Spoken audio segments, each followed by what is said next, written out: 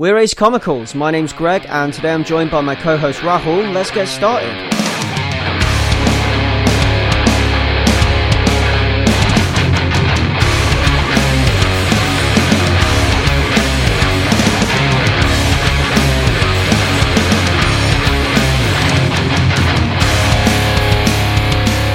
Hi guys, it's episode number 18. Strange happenings and alternate dimensions abound. We have some comics that lie in the space between light and shadow, science and superstition, the realm of things and ideas, cartoon and reality. Welcome to a dimension that is not only of sight and sound, but also mind. Mainly sound and mind, because this is a podcast. Welcome to Ace Comicals! That was a great intro. Well, it is deserved, I think, this time, because we've got some books that kind of have that kind of Twilight Zone-y feel about them. A little, I guess, Twilight Zone / wacky comedic X-Files episode. So, yeah, definitely. Yeah, I think we need to signpost this sci-fi stuff that we're getting into today. So, I guess without further ado, we should just jump straight into what we've been reading. Yeah, go for it. Yeah. Straight in. So, we will start with DC's Dastardly and Muttley, which, as a kid, I used to watch. People knew it as Catch the Pigeon because of the theme tune, but Dastardly and Muttley's Flying Machines, or Dastardly and Muttley and Their Flying Machines, I can't remember what the actual proper title is, it's one of those two, and Wacky Races, which also feel Dick Dastardly and his dog sidekick Muttley. Now, these guys were like the villains, the bad guys. It's the old Hanna-Barbera cartoons. I'm sure you've watched Wacky Races, Ray.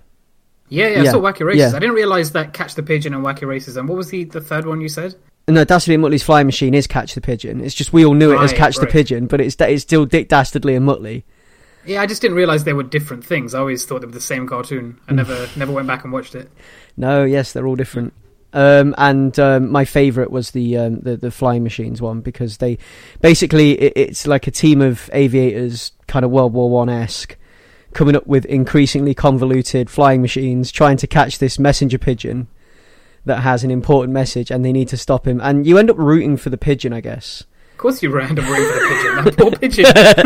It's like there's 20 people chasing after it. Yeah, but, Dastardly and Muttley were like a big feature of that. They were great. So, this book is a weird and wacky spin on an otherwise grounded in reality war story, I guess. You've got this nation called Unlikely Stan that is firing up it's like a kind of Middle Eastern-esque type place. And they're firing up this, their first kind of reactor powered by this, is it Unstabilium? Yeah, like the entire introduction is all just nonsense. Like nonsense sci-fi terms, like Unlikely Stan and what did you say it was? Unstabilium. Unstabilium, yeah. Using to power a nuclear reactor. Unstabilium 239, which is supposed to be rather unstable. And this reactor, this power plant was created by somebody called Professor Dubious. So in the kind of tradition of these sort of cartoons, it doesn't pull any punches, and it's not subtle, because when were these cartoons ever subtle? I mean, I don't think we're supposed to take it too seriously. Exactly, yeah, which is the first great thing about it. So obviously when they fire up the reactor, it all goes wrong, and you end up with this nuclear explosion. And I love this double page spread.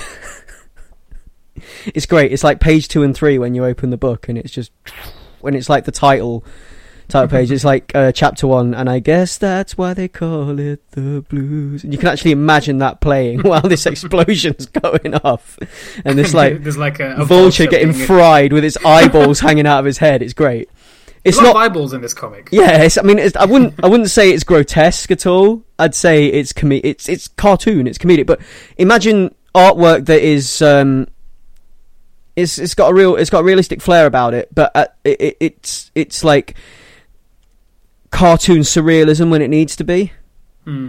So, and it's definitely not. I don't think it's child-friendly, cartoony, because like it's not grotesque, like it's not that gory. Yeah, but it's still kind of nightmarish. Yeah, it's nightmarish, but it's nightmarish in a cartoony way, and it's strange. I guess it is the embodiment of the word strange. Yeah, and it straddles that line between adult and childish really well. I Yeah, think. yeah, and it's the art helps set up the tone because it has this cartoon edge, and it's these weird happenings in an otherwise pretty stable, grounded, military story that we're given here of two pilots that have been tasked with finding out what's going on over Unlikely Stan, basically.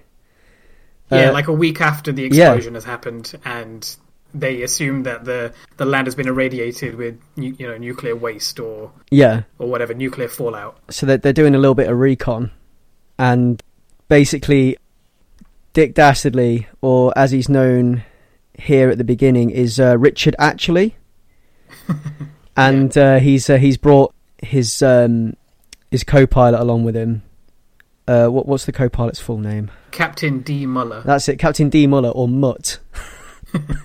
And Mutt has brought his dog along, so you can see where this is going already. It's ridiculous. Yeah. These two fighter jet pilots with a dog in the back. Oh my god, yeah. And obviously they fly over Unlikely Stan. They fly over the what's supposedly the where the explosion took place, and a drone goes over the top of them. And this drone has got like this weird gas coming out of it. It's called Warpig 1. And well, I'll just leave it there. I won't say any more because that's when it gets weird. But that's when it gets like, this kind of like off-kilter sort of Twilight Zone kind of direction about it. And I like it, like where it's reality, but it's also sort of like things are happening that are slightly left of reality, like slightly liberal with the laws of physics and whatnot, and it's just great. I love it. Slightly. And it's got because it's got the whole kind of the way the military stuff's done, because obviously it's Garth Ennis, and Garth Ennis is good at that. So the way the military humour's done and everything else, and the way that the military personnel interact and things like that throughout the story is done really well, and it is quite nice, and it gives me this kind of like I keep comparing things to X-Files, especially sci-fi stuff, but if you've ever watched the comedic episodes of X-Files, where things are a bit weird, they're not as serious, because you got the serious X-Files episodes where things are supposed to be scary or supposed to be, but then you got the ones where it's just supposed to be plain weird. And yeah, because the line between horror and comedy is quite thin. Quite close together. Some say there isn't one, but yeah. Oh yeah, yeah. I think I see what you're getting at, where it's just got that weird edge to it. Yeah, where you're not quite sure if you're supposed to be like freaked out or giggling at it. And that's what I like, because some people will probably be freaked out by it, but some people will giggle at it, and I really like that. I like that it's something you can take one of two ways, but obviously framed the way it is, based on a Hanna-Barbera cartoon, you're supposed to giggle at it.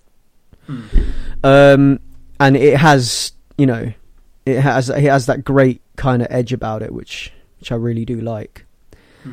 So yeah, I think the only thing that I'm not so like, I really enjoyed this. Don't get me wrong. I think I wish it had dived a bit more into that weirdness, because as it stands right now, it is quite, or it presents itself as really grounded and serious, because it does have like this military look to it.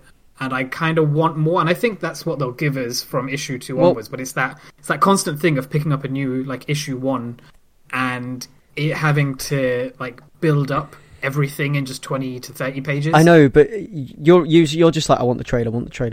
But the thing is, it kind of, I think it does really well of just bringing in a little bit of what it's hopefully getting at. That's what it's meant to do. It's like one chapter. It's supposed to hook you in. You don't want the whole reveal of everything in the first episode or something, do you? When you I want the whole reveal. Just give it to me right now. Just give me all the weirdness. That's what I want. So you'd rather have a movie than a TV show?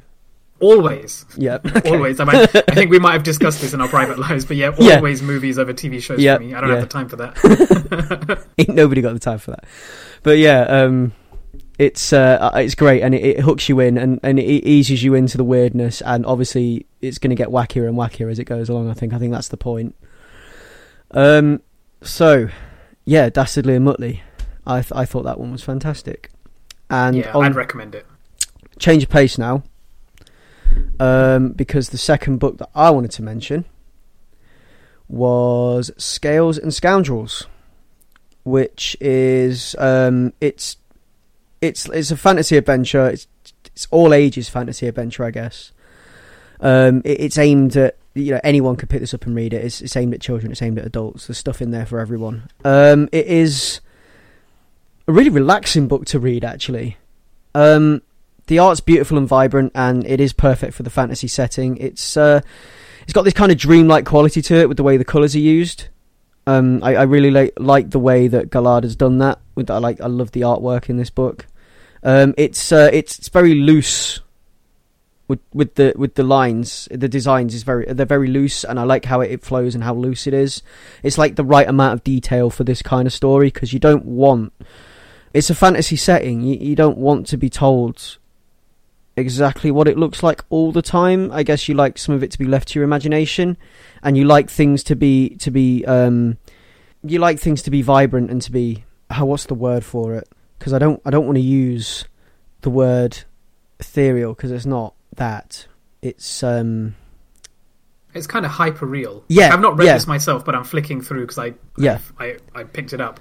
It's got like a vibrant, cartoony, hyper-real thing. That's it, yeah, and the cartoonish character designs work perfectly for the setting and for the story. And it's great because it's Dungeons and Dragons without the constant stopping for rules debates. Okay. So, that was because obviously, I play Dungeons and Dragons in my spare time. We have a really good group, actually. They're a really great bunch of guys. We don't have many table arguments about rules and things like that, because it's all kind of set in stone. The DM we've got at the moment really knows what he's doing and knows the rules. So you can contest something, you run it by him, and he's like, no, this is the book, this is this, and it's fine. No one argues or questions too much. It's quite good like that. We do get into some debates about strategy when we're given a scenario and how to tackle it, because different characters obviously want to go do different things and you pull in different directions. But this book is basically all the fun of Dungeons and Dragons without the things that people associate with Dungeons and Dragons that probably aren't so fun, like the table arguments and such forth. So it's great for that. It's got that real bouncy sort of feel about it with the way that the story's written, and it doesn't take itself too seriously either, which I like. And I think that's down to the fact that we've got Sebastian Gerner on it as a writer, who is your man from Shirtless Bear Fighter. I knew I recognised the name. Yeah. Right. So it's the story is excellent, and it's like it moves along at a really decent pace as well, I find, and it's fun from start to finish, and the characters introduced are excellent in the way they're set up, and and inspired as well. Actually, some of the character designs, I love it. So we've got this young girl who, it starts off and she's playing cards in a tavern, and she gets caught cheating.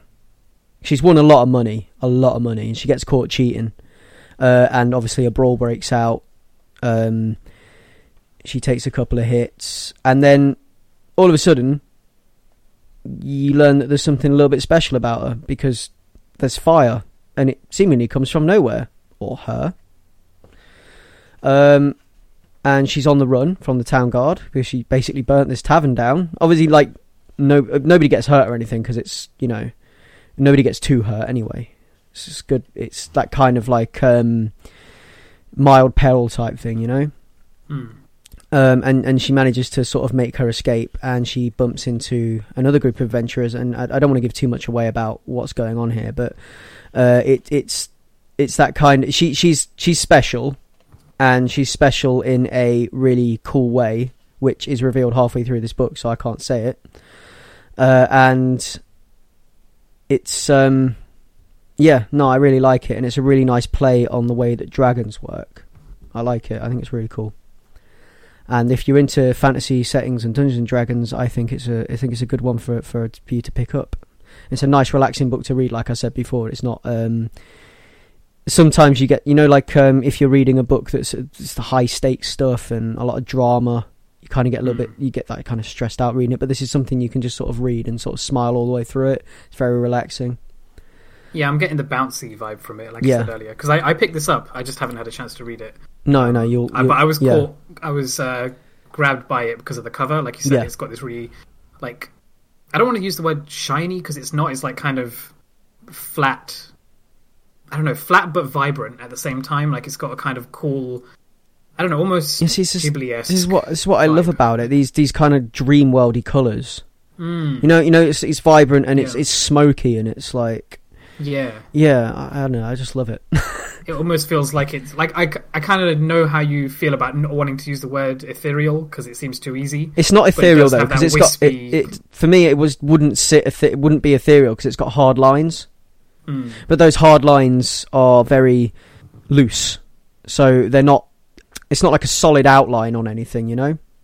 Mm. But there are solid lines there, so that's what I think is the way I would. It's somewhere between. It's cartoon. It's not too abstract, but it's just abstract enough to sort of get it into that kind of dreamlike state, if you understand what I'm trying to get at. Yeah. But like as with anything, describing art over voice is difficult. Exactly. So, Yeah. Yeah. I'm sold on this already. I'm loving the look of it. So I think I'll give this a read tonight. Indeed. Yes. Yeah. So that's Sebastian Gerner, and we've got an artist called Galard. I think it's a French name, but yeah, it is a fantastic little book, and if you like your Dungeons and Dragons, that's one for you to pick up. So, Ray, let's dive into something on your list because you've been doing something a little bit fantasy-esque, which I'm intrigued. I'm intrigued by the premise of this one after you were talking about this before. So, yeah. So coming off of Dungeons and Dragons Fantasy and Mild Peril, so I've been reading something called Delicious in Dungeon, or it's a Japanese manga, originally called, I think it's Dungeon Meshi, which means dungeon food, literally.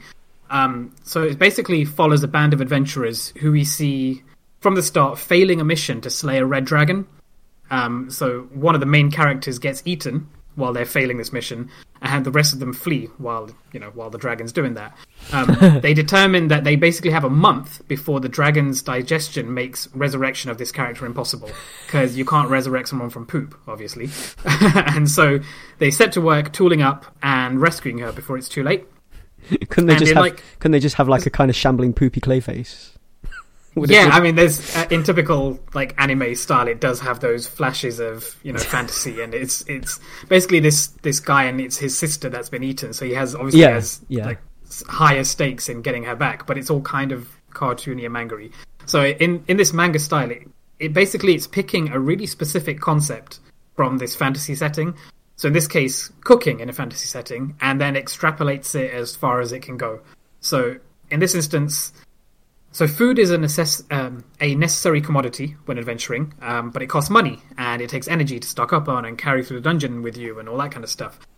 And they've just been defeated, and they can't afford food if they want to also have sufficiently powerful weapons to take on the red dragon. So what they do is they overcome this by facing the stigma of actually eating the monsters that they fight in the dungeons. So there's stuff like walking mushrooms or chicken/snake chimeras or haunted armor and that kind of stuff. So what happens is it turns out the main character, Laios, I think it's Ryosu in Japanese. Anyway, it turns out he's always secretly wanted to study and eat monsters, but he doesn't really have the experience to do so. Like, he's just had this fantasy of doing it as an adventurer all these years. So his team join up with a dwarf that they, encounter in the dungeon, who has the necessary skill set to hunt and cook these monsters, and coincidentally has always had the dream of cooking the red dragon that they need to go and defeat.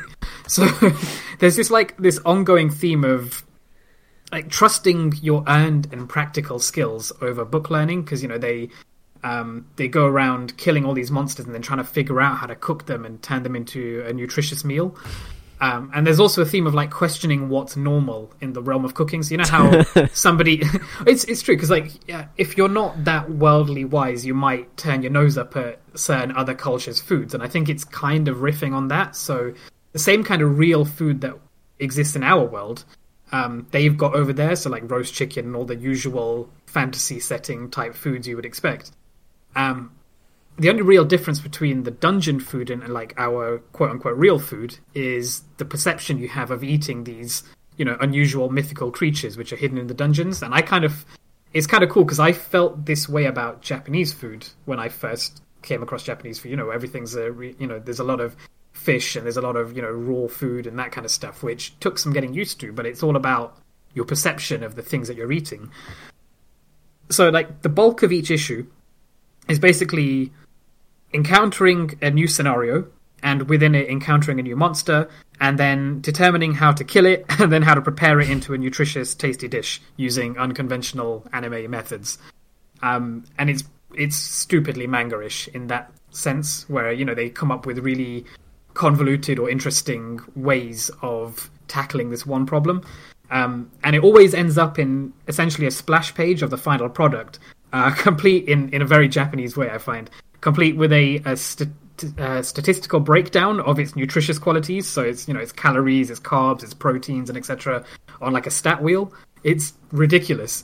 I mean, the only real issue I have with the comic is that there's only one female character aside from the one who gets eaten in the first 5 pages, and she's a stereotypically whiny naysayer, always complaining about the gross foods that she has to eat and generally being kind of useless, which they kind of address because she's a magic user and her skill set hasn't been necessary up until this point in the story.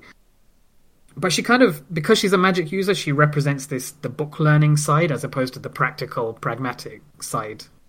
And I guess that's going to be her character arc at some point, but so far that's a little bit frustrating. That's the only downside I have to this. But other than that, it's kind of a cool fantasy setting, but taken from this really specific position of what would you do if you needed to survive on the weird foods that you have in an underground dungeon.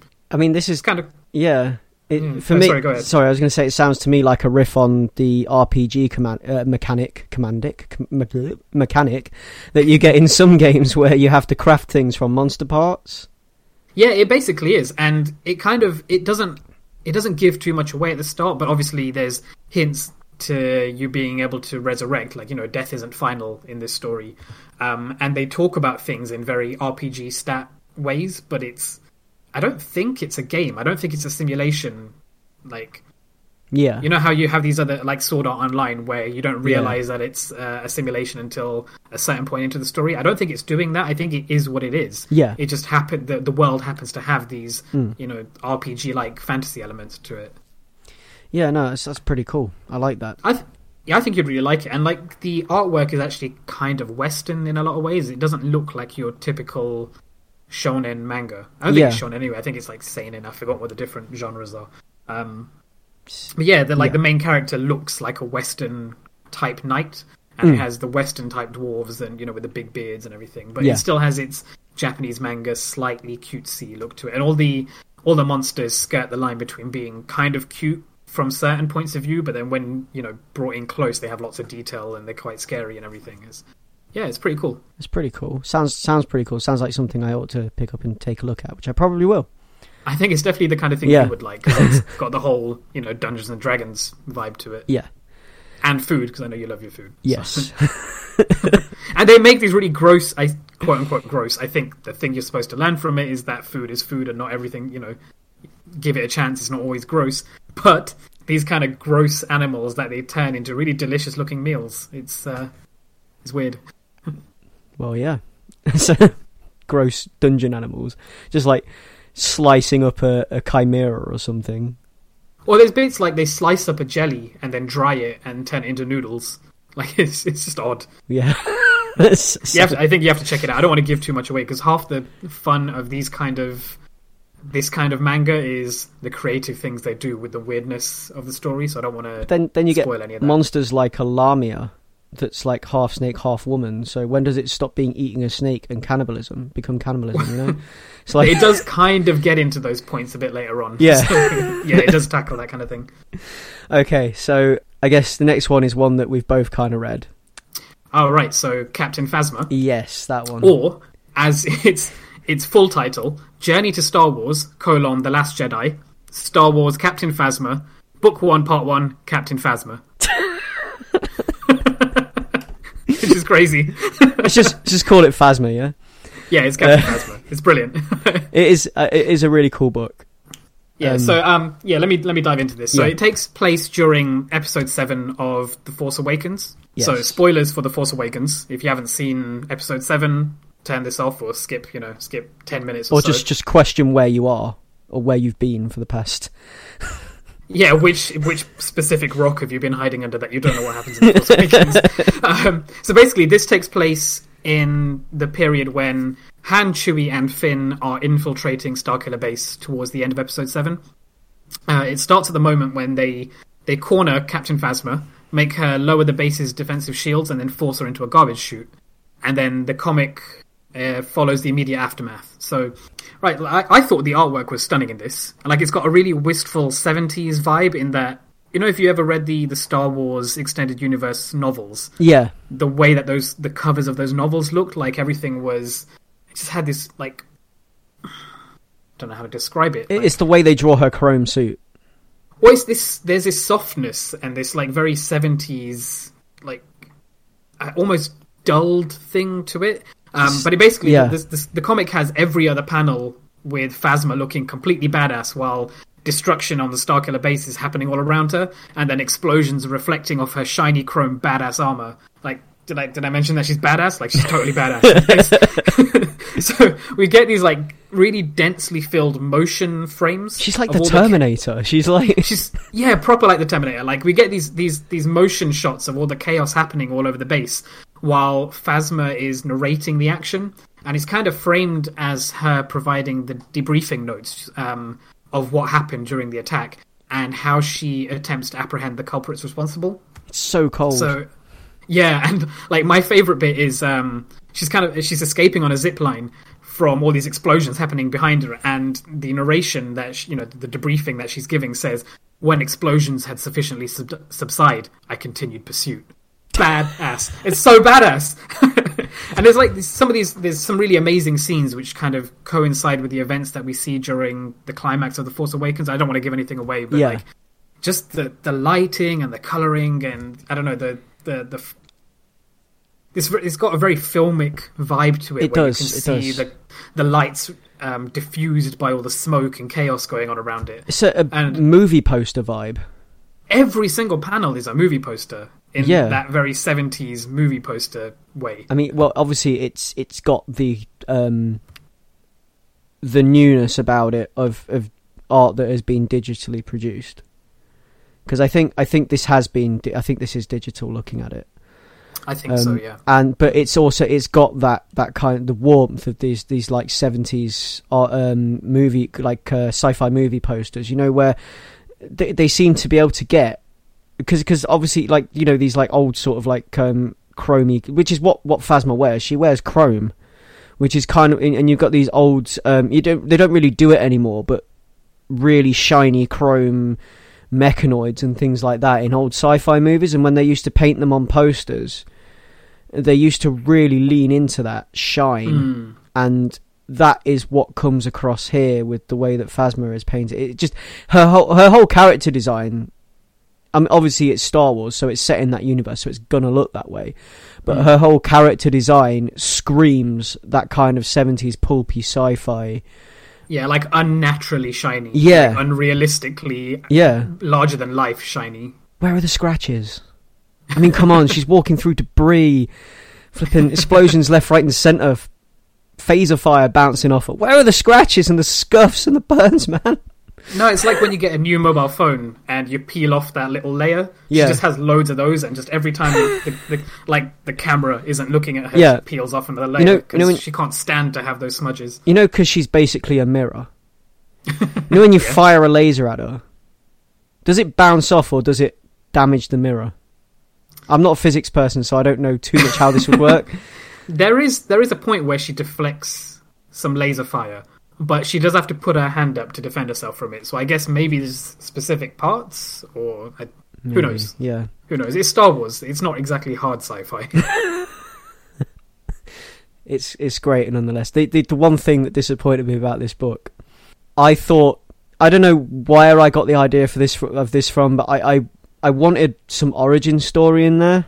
I was like, oh, we're going to finally find out who Phasma is, about the this badass woman underneath the mask here. We're going to find this out. This is what I wanted. This is what I've been... Since she was introduced, I think me and probably a lot of other people have wanted to know what makes Phasma tick, right? Why she is how she is. Yeah, what is Phasma's deal? Because we learn nothing about her in episode 7 besides the fact that she's like cold and cool. So I thought this was going to be give us a little bit of exposition, a bit of background for Phasma, this book, but it doesn't. And when I opened it, I was reading it, I was like, yeah, this is amazing, this is great. I love the fact that it bridges the two films, and obviously it's building hype for something I'm going to go and see and be very excited about when it does drop. But like, I wanted an origin story, you know? So it's like going out to buy ice cream and having a specific flavour in your mind and already being able to taste it in your mouth, and then getting there and they haven't got that flavour, but then you settle for something else, which is nice, but it's not what you wanted. Yeah, it's not like it's replacing it with a crap flavour. It's not like you wanted chocolate chip and then you end up with lemon sorbet or something. Like, no. It's an equivalent thing. Like, it's still pretty good. Yeah. You end up with, I don't know, cookie dough instead. Yeah, but really you wanted rum and raisin because you've been hankering for rum and raisin all day, you know? So I don't know. I was quite satisfied with this because I didn't have an expectation of it being an origin story. But I like what it's doing, and I guess it is a bit of a cop-out in that it's just bridging between the two films, but I mean, to be honest, it sprints through the story without really explaining or, I don't know, demonstrating who she is in much of a way. Like, it doesn't really show her the resourcefulness she clearly must have to escape these circumstances, but the flow of the action is so relentless, you kind of don't care. Yeah. And I think that's very Star Wars in its own way. Like, it doesn't go too far to explaining things. It just it's enjoyable action. It does things and presents those things to you, and you take those things in through your eye sockets, and it's great.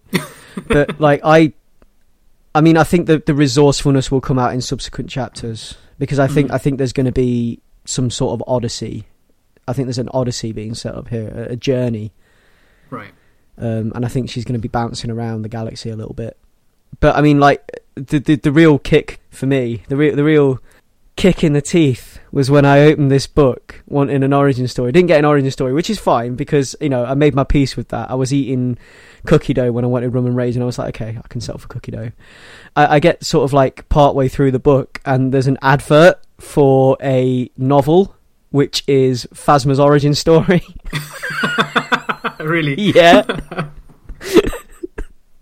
So I'm flicking through it and I see this advert for this like prose version of Phasma's origin story, and that was the real lemon in the eye. That was. I don't suppose you remember what the title of that book was, do you? I've not got the comic in front of me at the moment, so I can't see the advert. But it's I mean, just the fact that there even is one. I didn't realise that was a thing, because I bought this digitally, so I didn't have the It's the fact that I was, you know, all hankering for an origin comic, and I've been told, you can have it, but it's in prose. You can have it, but you're going to have to read it. Yeah. I'm not that bad. I do read books. If it doesn't have pictures. Not to disparage the medium that we spend, you know, an hour of our week talking about. Hey, it's a viable medium. We all know this.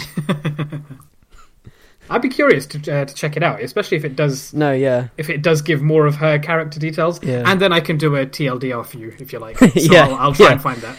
But I mean, I would be tempted. I would read it myself, but it's just like, because I obviously do this podcast because I love this medium and I think it's a great storytelling medium, and this is where I get the majority of my entertainment and stories. I mean, I do read books as well. I do watch TV as well, but this is my thing. So if it's coming out as a book, it obviously I'm not going to enjoy it as much as I would enjoy a comic. That's just me, you know. But yeah, that was the lemon in the eye, opening and seeing that advert. So yeah, I mean, other than that, it's fantastic, and yeah, it really does. I mean, obviously, the only reasons I don't enjoy it are personal to me. I've done this to myself, you know. It's not because it's a bad comic by any means. It's really good. It's just it just wasn't what you were set up to just wasn't what I was setting myself up for. But I'm going to continue to read it because I really did like it, and I like what it's doing, and it is building hype for the next movie. Which, you know, I'm ready to get excited about that now. So yeah, let's go. So that was writer Kelly Thompson, artist Marco Checchetto. I think Checchetto. Checchetto. I'm not sure. So I guess the final book on the list today is a book called Elsewhere, which we are now 2 issues in. This story is the story of Amelia Earhart, the first female aviator to fly solo over the Atlantic. I don't know if you're familiar with her. Are you? Mm-hmm. Yeah? Yeah. I can see why you would... I remember you telling me that I would like this, but you didn't want to reveal why. Yeah, and yeah. now I didn't know it was about Amelia Earhart. That's actually sounds really cool. Yep. So she attempted to circumnavigate the globe and disappeared over the southwestern Pacific Ocean July 2nd, 1937. And she was never found. And this is again where we dip into our Twilight Zone-y theme, because this comic is what supposedly happened after that. This is the subsequent events. She did disappear through time and space into an alternate dimension, and yeah, so basically she wakes up and finds herself having fallen through this portal. She's lost her navigator, and she's in this strange dimension, and for the first sort of chapter it's sort of like who, what, where, what, you know, and she's kind of she everything's strange and completely different. Nothing is Earth-like whatsoever. The writing is like really pulpy sci-fi writing, so it's got that real kind of air about it, you know, that the kind of like pulpy fun sci-fi air about it, which I really enjoy. And so she's traveling through this world, and she meets up with these 2 sort of I guess I can call them aliens. We don't know what relationship this dimension has with our own dimension yet, and there's some kind of fantasy realm with an evil overlord, and she ends up getting taken prisoner, obviously because she's fallen into their domain, and this guy's obviously really mean, and he's like subjugating the entire realm, and they've got the freedom fighters, and yeah, it's just cool pulpy sci-fi where she's in this alternate dimension, and I think it's just going to follow her journey through this place, and I'm assuming because she was never found in real life, this is where she ends up. And I think it's nice, you know. I think it's nice that they're doing this, that they're you know, she disappeared, but this is where she ended up. And also there are other people introduced as well that have vanished, but later on in time. So people like kind of like a Bermuda Triangle type deal. You know, like where people vanish over the Bermuda Triangle, but then people in the 1970s also vanish over the Bermuda Triangle, and they're brought into the same time and space with people that vanished in 1930 or whatever.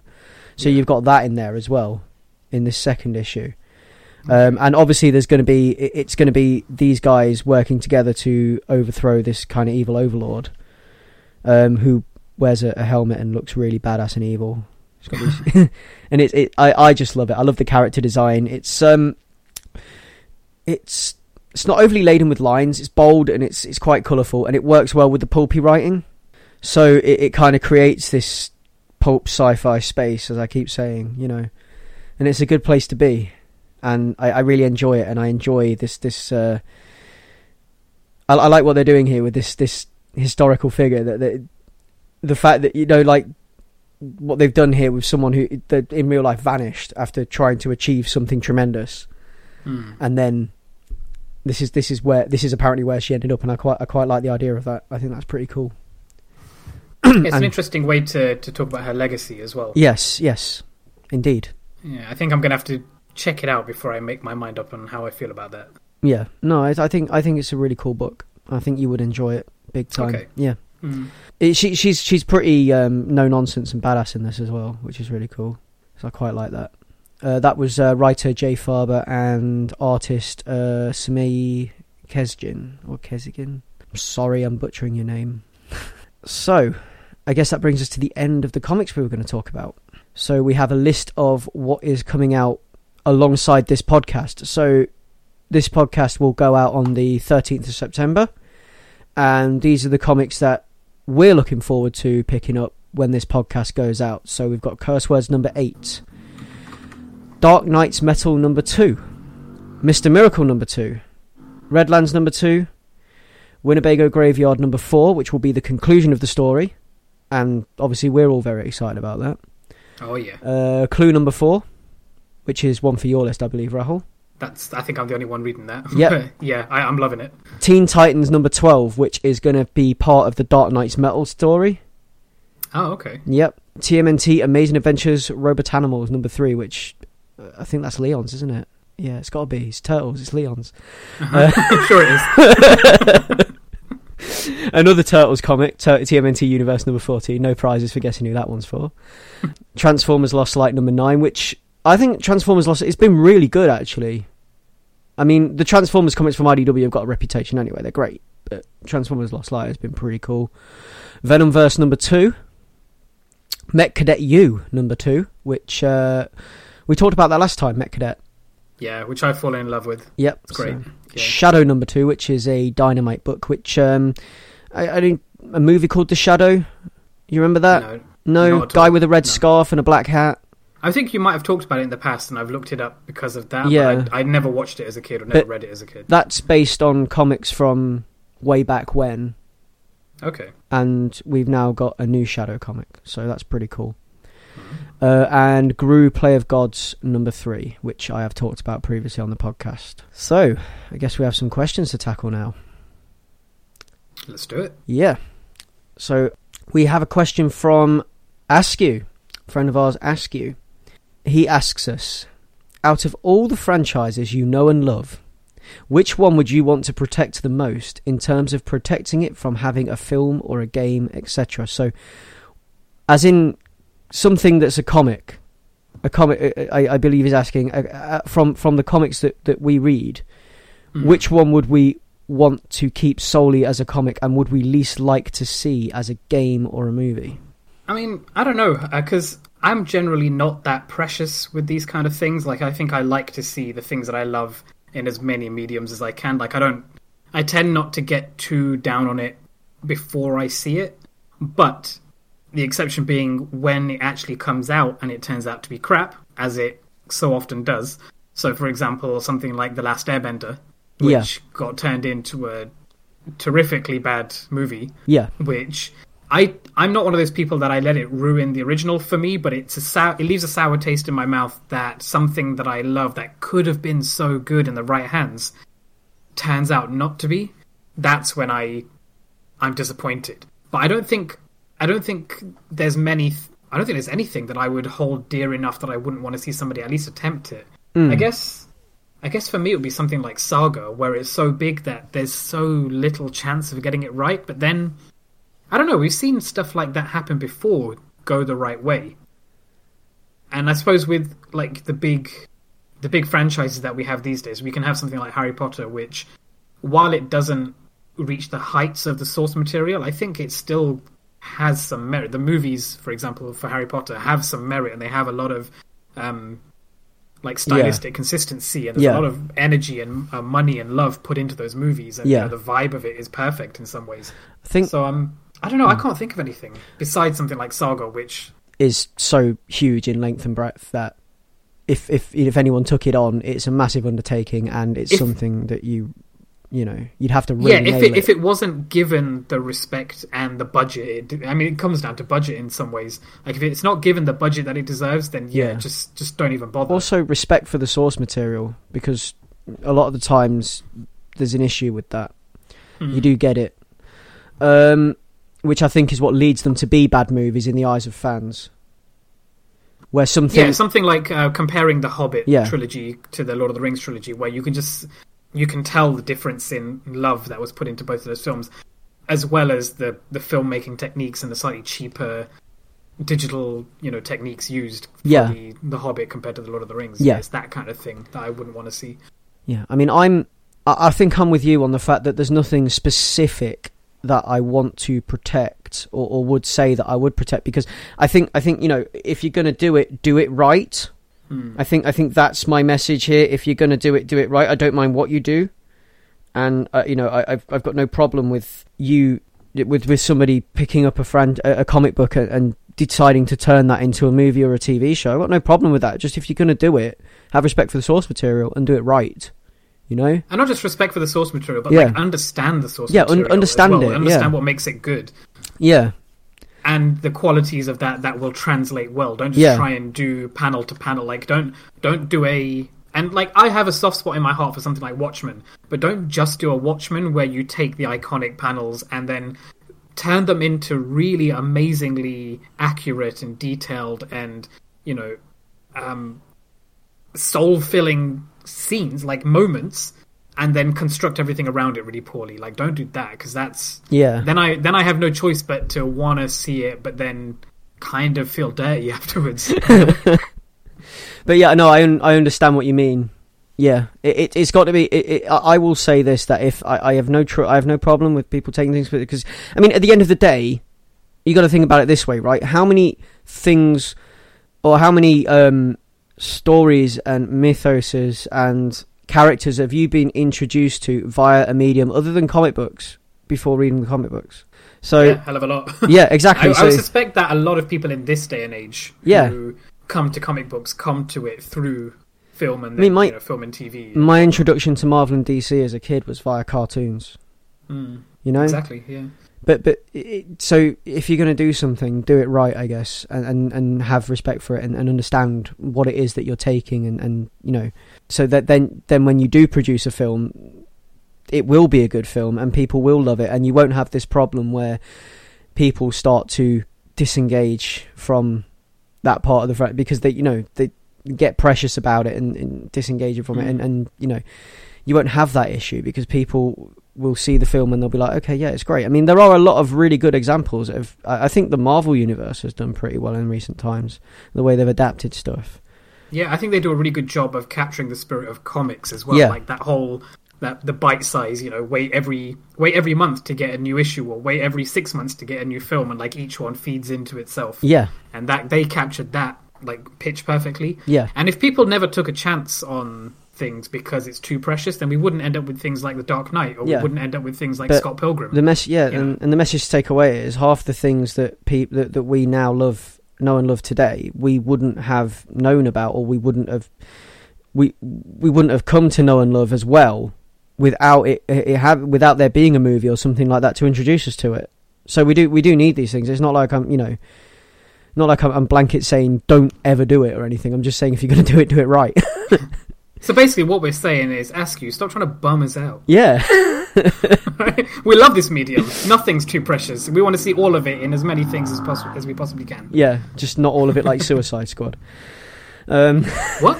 What film? I've never heard of that. Okay, so we have another question from our friend Mike. Friend and listener Mike. So Mike says, "Hi guys, Mike here. What would you say is your favourite obscure comic that you love but no one talks about?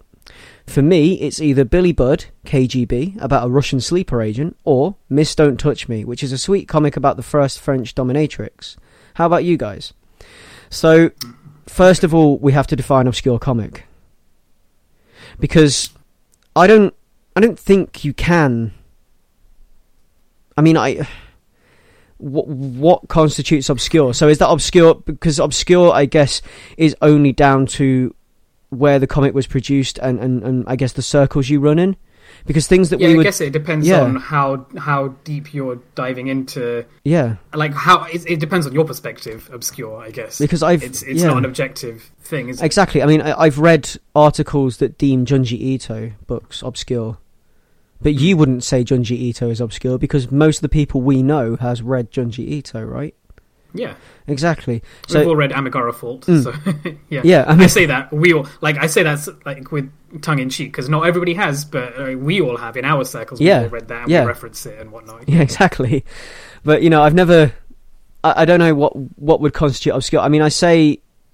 If you mean something, I guess I can define obscure as anything that isn't mainstream, as in Marvel or DC or IDW or the more sort of like front and center well-known Image stuff. Anything that isn't that on a comic stand that, you know, I get anything that doesn't get as much press, I guess I can deem obscure. So I guess some of the things that we talk about on this show actually. I'm going to go with Godshaper. Okay. Which is Boom Comics. I think that's pretty obscure. I don't think that's massively well-known book. I mean, would you agree with me there? I think so, actually, yeah, because it's one of those that doesn't occupy a lot of shelf space on the shops that I visit. And it's contemporary, like it's still ongoing. but you don't see it Yeah. like having 50 copies on the shelf kind of thing. It's always kind of tucked in the back. Well, I mean, I think that's a good one. When I go into my comic shop when I visit to pick it up, there's it's never on the shelf. It's either because it sells out fast or they don't order that many of it because there probably aren't that many people reading it. I mean, I always get one saved for me, but yeah, it's just one of those books. And other books that I guess that we talk about that you could deem obscure, or books that I read that you could deem obscure. So there's Packless, which is pretty. I guess that's pretty obscure because it's quite an indie production. And it's an anthology as well, which it's an anthology. Tends to put people off. It's on the Image label. It's quite an indie production. It's quite personal to the writer and artist, actually. So I think that isn't, and I really like it. So I'm going to go with that and Godshaper as two recent obscure comics of mine because there's going to be other stuff that I've read, but they don't jump to the front of my mind all the time, or I it's been so long since I've read them that I'm not going to be able to talk about them and feel comfortable talking about them, I guess. So I'll go with those two for now. Yeah, I think I would say, so something that I've mentioned on previous podcasts would be like Jason Shiga. So I've talked about Demon and Meanwhile, so these very math-heavy, kind of gruesome, time-travel-y, convoluted, folding in on themselves kind of plot. Yeah. That kind of thing. I don't think I've ever met anyone else who's read Jason Shiga. That's not to say he's not popular. That's the thing, I don't know. It's obscure to me because I don't think I've ever heard anyone else talk about it. I picked up Meanwhile because I found it in like a secondhand bookshop. And then I went on to find Demon because... Actually, no. I went on to find Demon because it was nominated for an Eisner Award, so I guess that can't be considered obscure. Yeah. But I don't know. I mean, maybe, like, if you have an opinion on this, write us in. Yeah. Let me know how you found... But then again... something like that. Just because it's known about in critic circles, it doesn't mean that the general public are buying it. I mean, that's very true, because the only reason that I even took note of it was because I recognised the name from something obscure that I picked up five years before that. So, and something getting nominated for an Eisner brings it to the forefront. So exactly, yeah. If that and to be fair, it got nominated for an Eisner like a few years after it was originally, created. I think it was nominated for the novels that were finally published years on. Yeah. So I think there's a lot of that play in it, depending on I mean. As I was saying before, geography plays a part in this because if you grow up in Japan on manga in Japan, then you're going to know about things and have read things that Western manga fans aren't going to know about and have read. I mean, coming to that point, I've got a colleague at work who is a big fan of Valerian. Yeah, which I hadn't heard of until the film came out recently, but apparently it's huge in France. Like this massive, ongoing, really popular, famous sci-fi series that has French origins. Yeah, and that's one of his favorite cartoons that one of his favorite comics that he grew up reading. So there's always something for somebody. I mean, I think the other one that comes to my mind is something like Valve Presents. So it's called Valve Presents: The Sacrifice and Other Steam-Powered Stories. So it's stories that center around the Half-Life, Portal, Team Fortress, and Left 4 Dead universe. Yeah. I would call those obscure because you kind of have to be a fan of those original IPs to even get much out of these stories, but they are really good stories in their own right. Because I mean, this comes off something that's affected quite a lot of people recently with the release of in the wake of Epistle 3. I don't know if you heard about this, but basically people have been clamoring for Half-Life 2 Episode 3 for almost I think over a decade now. I can't remember. It's been a long time. Yeah. And recently, the lead writer, the guy who was the lead writer of Half-Life at the time, recently released on his blog something entitled Epistle 3, which is a really blatant, like really poorly veiled description of what can be assumed to have been his plot for Episode 3, Half-Life 2. And I remember reading this and hearing lots of opinions of people who, this is closure for a lot of people, where they get to finally have the story that they've been waiting for ages, but it's like in the wrong medium. It was supposed to be a video game. It was never supposed to be written down in 5 really brief paragraphs explaining what happened to these characters that you've been playing for hours and hours of your life. Yeah. And I kind of just wish that they'd made Epistle 3 into a comic the same way that they did with the Valve Presents book. So that's been on my mind lately. And the Valve Presents stories are really good, like the Portal story, which explains the character of the Ratman, who's kind of in the background of both of those games. Yeah. Explains what he does and his interactions with Chell in the background. It's it's some really cool stuff there. And I don't know how many people have read that. But if you're a fan of any of the old Half-Life, Team Fortress 2, Left 4 Dead, Portal works, check out that Valve Presents. So I think you can only get it in hardback. Yeah. So in short, to kind of wrap this answer up, it's largely depends on opinion, what you would deem obscure. Maybe geography plays a part in it, which we've mentioned with France and also Japanese books as well. And I guess it's down to the circles you run in and the people you interact with on a daily basis and what people recommend to you. That I guess is how you define obscure. And we've given examples of what we deem to be obscure anyway. So. And I've never heard of Billy Budd KGB and Miss Don't Touch Me. So neither had I. Neither had I. So and it's funny the use of the word obscure, because every time we talk about something, or every time you and Leon talk about something, and I'll be like, I've never heard of this. Mr. Miracle to me was obscure in my eyes. So it depends on who you're talking to. Depends on the angle you come at it from. So there we go. And I think that wraps us up. So let's close this one out. This has been Ace Comicals. You can find us at www.acecomicals.com. You can find us at acecomicals.wordpress.com. You can find us on Twitter under @acecomicals. You can send us an email question at acecomicals.gmail.com. You can DM us a question on Twitter. You can find us on Facebook and message us a question under Ace Comicals. Give us a like. You can find me on Twitter under @Battou, BATTOU. Ray, where can we find you? Yeah, you can find me on Twitter, so @Monkey. Sorry, @Monkey. So that's @MOONKEH. You can find us on iTunes. You can find us on various podcasting applications. I'm sure, whatever podcatcher you use, you should be able to find us. Our website is kind of the hub for everything. So if you go to acecomicals.com, you can find a link to sort of every sort of avenue we take. You can find us on Instagram under Ace Comicals as well, before I forget to mention that. But so we're pretty available across the social media spectrum. So give us a like, give us a follow, give us some feedback, ask us a question. Definitely ask us a question. Yeah. Love questions. We love questions. We like talking about stuff. So that has been Ace Comicals. Ace Comicals over and out.